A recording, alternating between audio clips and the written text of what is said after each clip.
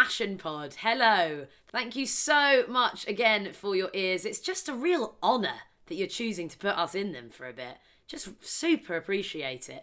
So, this week, what is it like to make a living as a painter? Chatting to Emily Thornton. Tough, I imagine, as a lot of these things are. But painting, where's that balance between the things that you want to paint and create and the things that you kind of need to on a commission basis? Because, you know, a diet of beans and toast ain't that fun every day? So chatting to Emily, she's super, super honest and has some great advice about that kind of thing, as well as things that you maybe wouldn't have thought about. I definitely hadn't before I chatted to Emily about the change of working on your own and then sharing all these things that you've created in an exhibition or with people that you're doing these paintings for. It's quite a shift. So really, really interesting to hear a bit about that. So feast your ears. Emily. You are listening to Passion Pod 77 with Emily Thornton.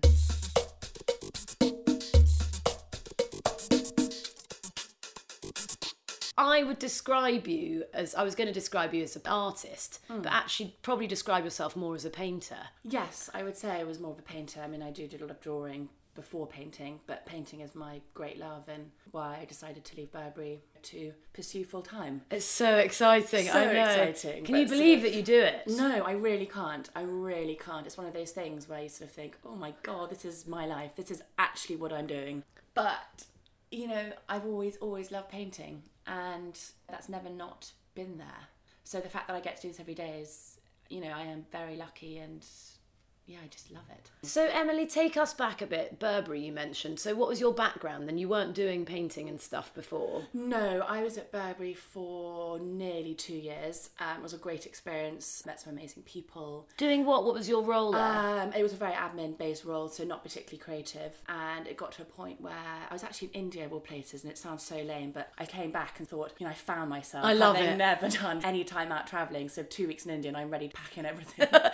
Here's my soul. But that's Yeah. great. It's often you need to get taken out of your everyday. Exactly. It was a real time for reflection. I came back, I thought, actually, you know what, I'm going to give this a go. You know, I'm young enough. I've only got responsibility to myself. Let's do this. I mean, it still took 5-6 months till I actually left to sort of get things in place. When you made that change, how did you make that work financially at the beginning?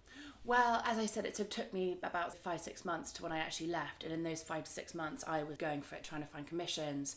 I used to do a lot of photographing at parties and things, which was something that is fun, but not necessarily me. But, you know, great money, was just saving. You know, come September, it wasn't like I was sort of twiddling my thumbs. I had commissions. You were ready to go. I was ready to go. Yeah. And I wouldn't have left Burberry having not had that. Yeah. So had you started, you were doing painting on the side, you'd always kept that, or you were doing that already? Having left uni, I was kept on the commissions on the side, which was great, but I didn't really have enough time to do that, so it was sort of frantic weekends, rushing home to get work done. And also, I guess, if you're doing commissions, I imagine, I don't know, but you're kind of restricted there to the things that people want, rather than actually exploring what you want to paint. Exactly. So it was, and it was a big decision, but a good one, hopefully. So, yeah, well, I know that because I just was very kindly invited to your first show. I mean, talk us through how you get to that process. So you left Burberry how long ago, roughly now? It was a year last September, end of August, September. Okay. So I moved back home for a bit because I couldn't find a studio in London. And I also actually had my part set on this one studio space. I sort of met through a mutual friend and she said, this is a great space. You know, speak to Michael, the guy who owns the studio. So I did, but sort of didn't hear anything for 2 months and was pestering him every day. He was probably sick of me. And then suddenly he said, yep, studio space has come available. So then I sort of packed up everything, got up to London, moved into this really cool space. What was it about the space that was such, I mean, I guess for what you do, you needed like literally physical space because your paintings are quite big. Yeah. What was it about this specific studio that kind of stood out? Just sort of, it's just got such a good vibe. There are about 40 people there. So people around you as well. Yeah, there are sort of painters, there are sculptors, there's jewellery makers, and you all have your sort of individual space, and you know, we get on with our own work, but what's so nice that there's a communal area for having lunch and go up and you sort of shove your soup in the microwave and have a bit of a chat about everything and anything, which is so nice just because it is quite lonely. And, you know, to have that interaction, it's very easy to get stuck in your head, and I know I'm the worst at that. So yeah, for that, and I just met some amazing people. And actually what's so lovely is that some of these people are really established in their careers. It's so lovely to be able to talk to them, and they give advice. And people often talk about that, actually, you know, especially when you're doing these kind of adventures of being around people. And it's quite cool because actually you haven't experienced too much time where you've been working on your projects on your own. I know you are day to day, but how much of a it made it difference more that makes. real as well, just because I was sort of working at home and I was sort of thinking, God, what am I doing here?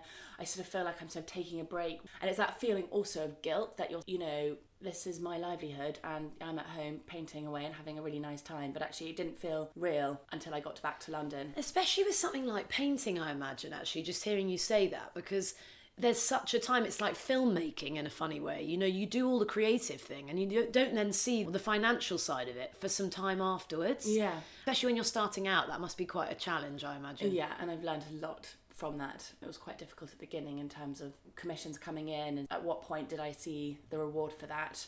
But it's something that I'm more mindful of now. And also, a New Year's resolution for this year is sort of balance, because when I first started, I was sort of hell for leather with commissions, sort of going for it. Well, because anyone that offers you anything you want to just grab. Yeah, of course, and it's obviously my bread and butter, it's my rent, you know. But at the same time, because my work is quite abstract, I was working on these commissions and really, really enjoying the opportunity and really enjoying doing the painting side of things. But it was that thing of, oh, they're going to like it. It wasn't like they'd just sort of seen one of my paintings and thought, yes, I really like that. So I sort of felt like I was sort of, having finished these commissions to start working towards a body of work for the exhibition, I felt like it was a good opportunity to loosen up and actually get back to me, who I am as a painter. It sort of got to a point where I felt like I was painting for other people rather than myself.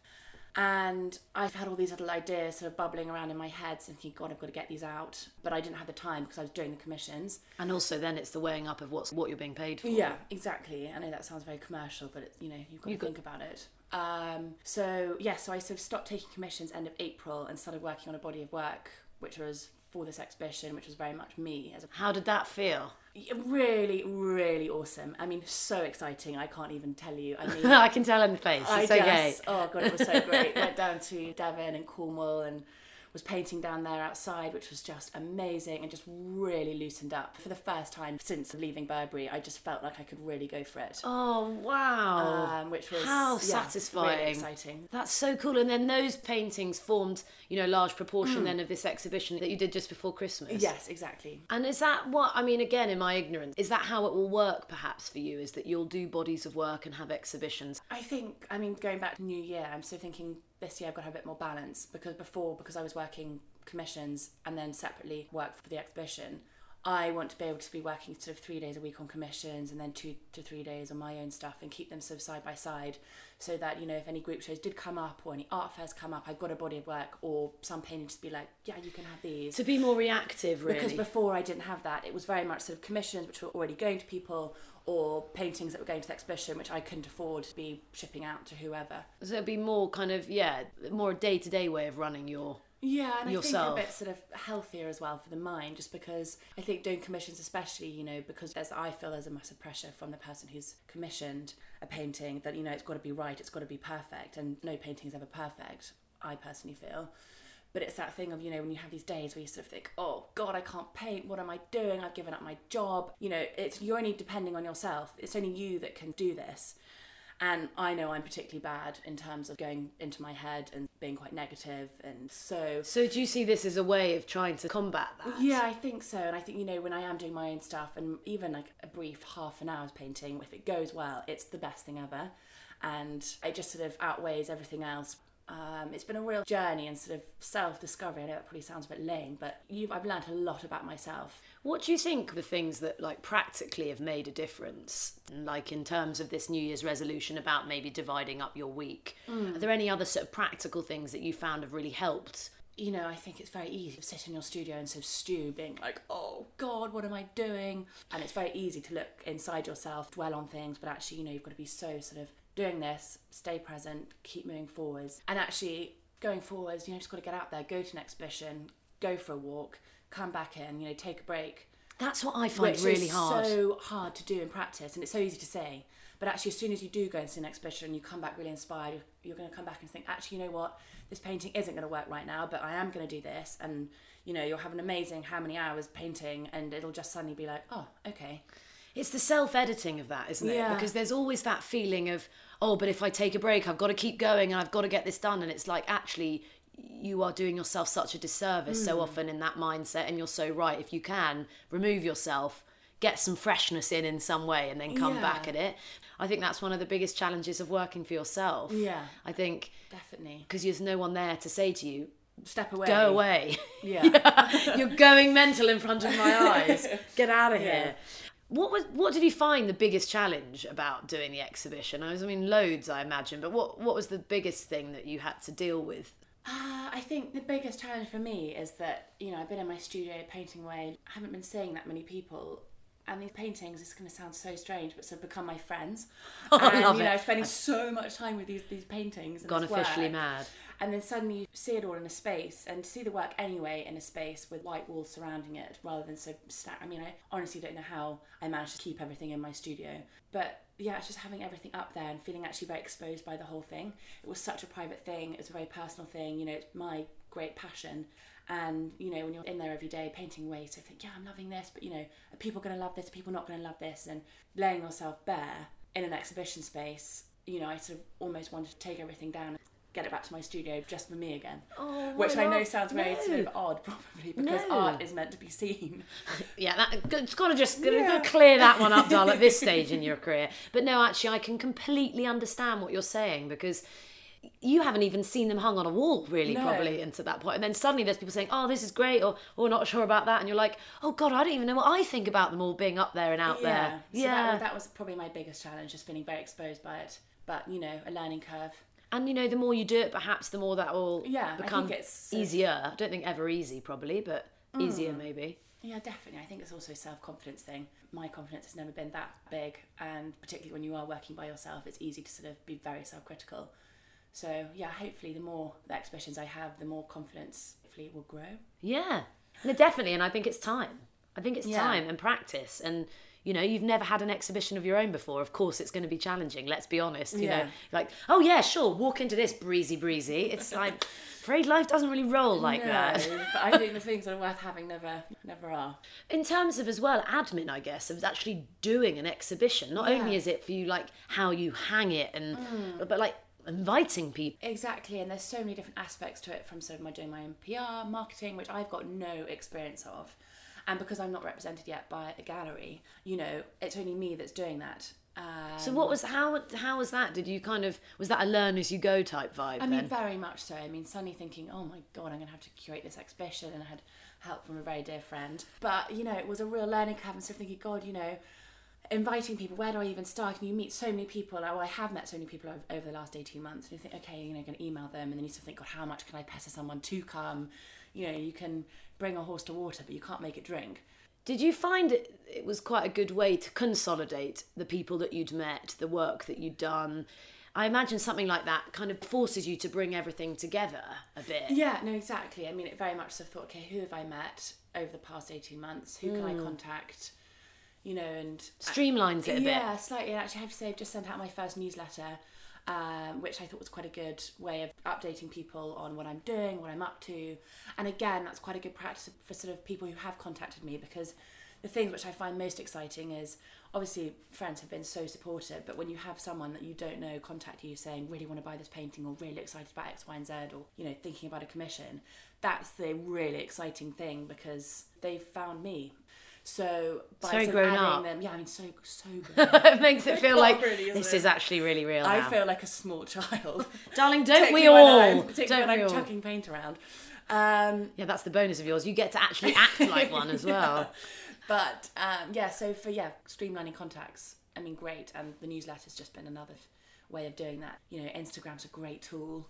And, I sort of posted an image of something I'd mentioned in my newsletter and said, if anyone wants to be updated, email me at this address. And, I've had a couple of people who I don't know come back again saying, would love to receive your newsletter. So I've got to really ramp up my game with the newsletter. No pressure. No pressure.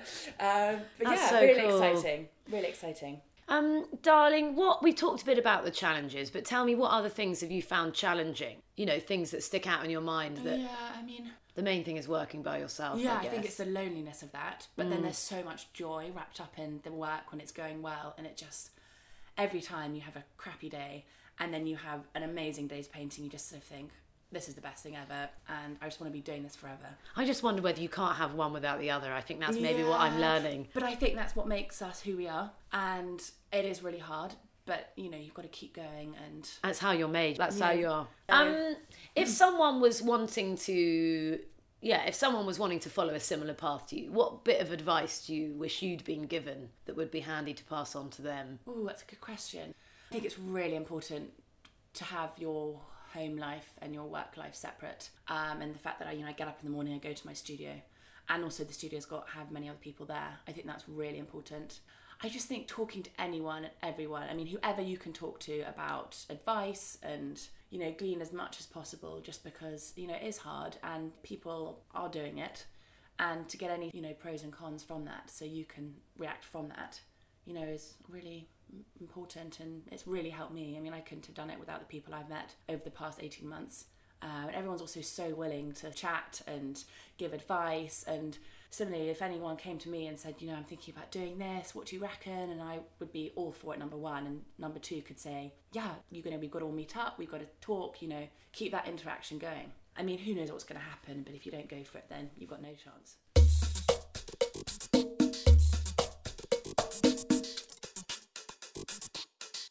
Such a lovely lady. So great to have Emily Thornton on Passion Pods.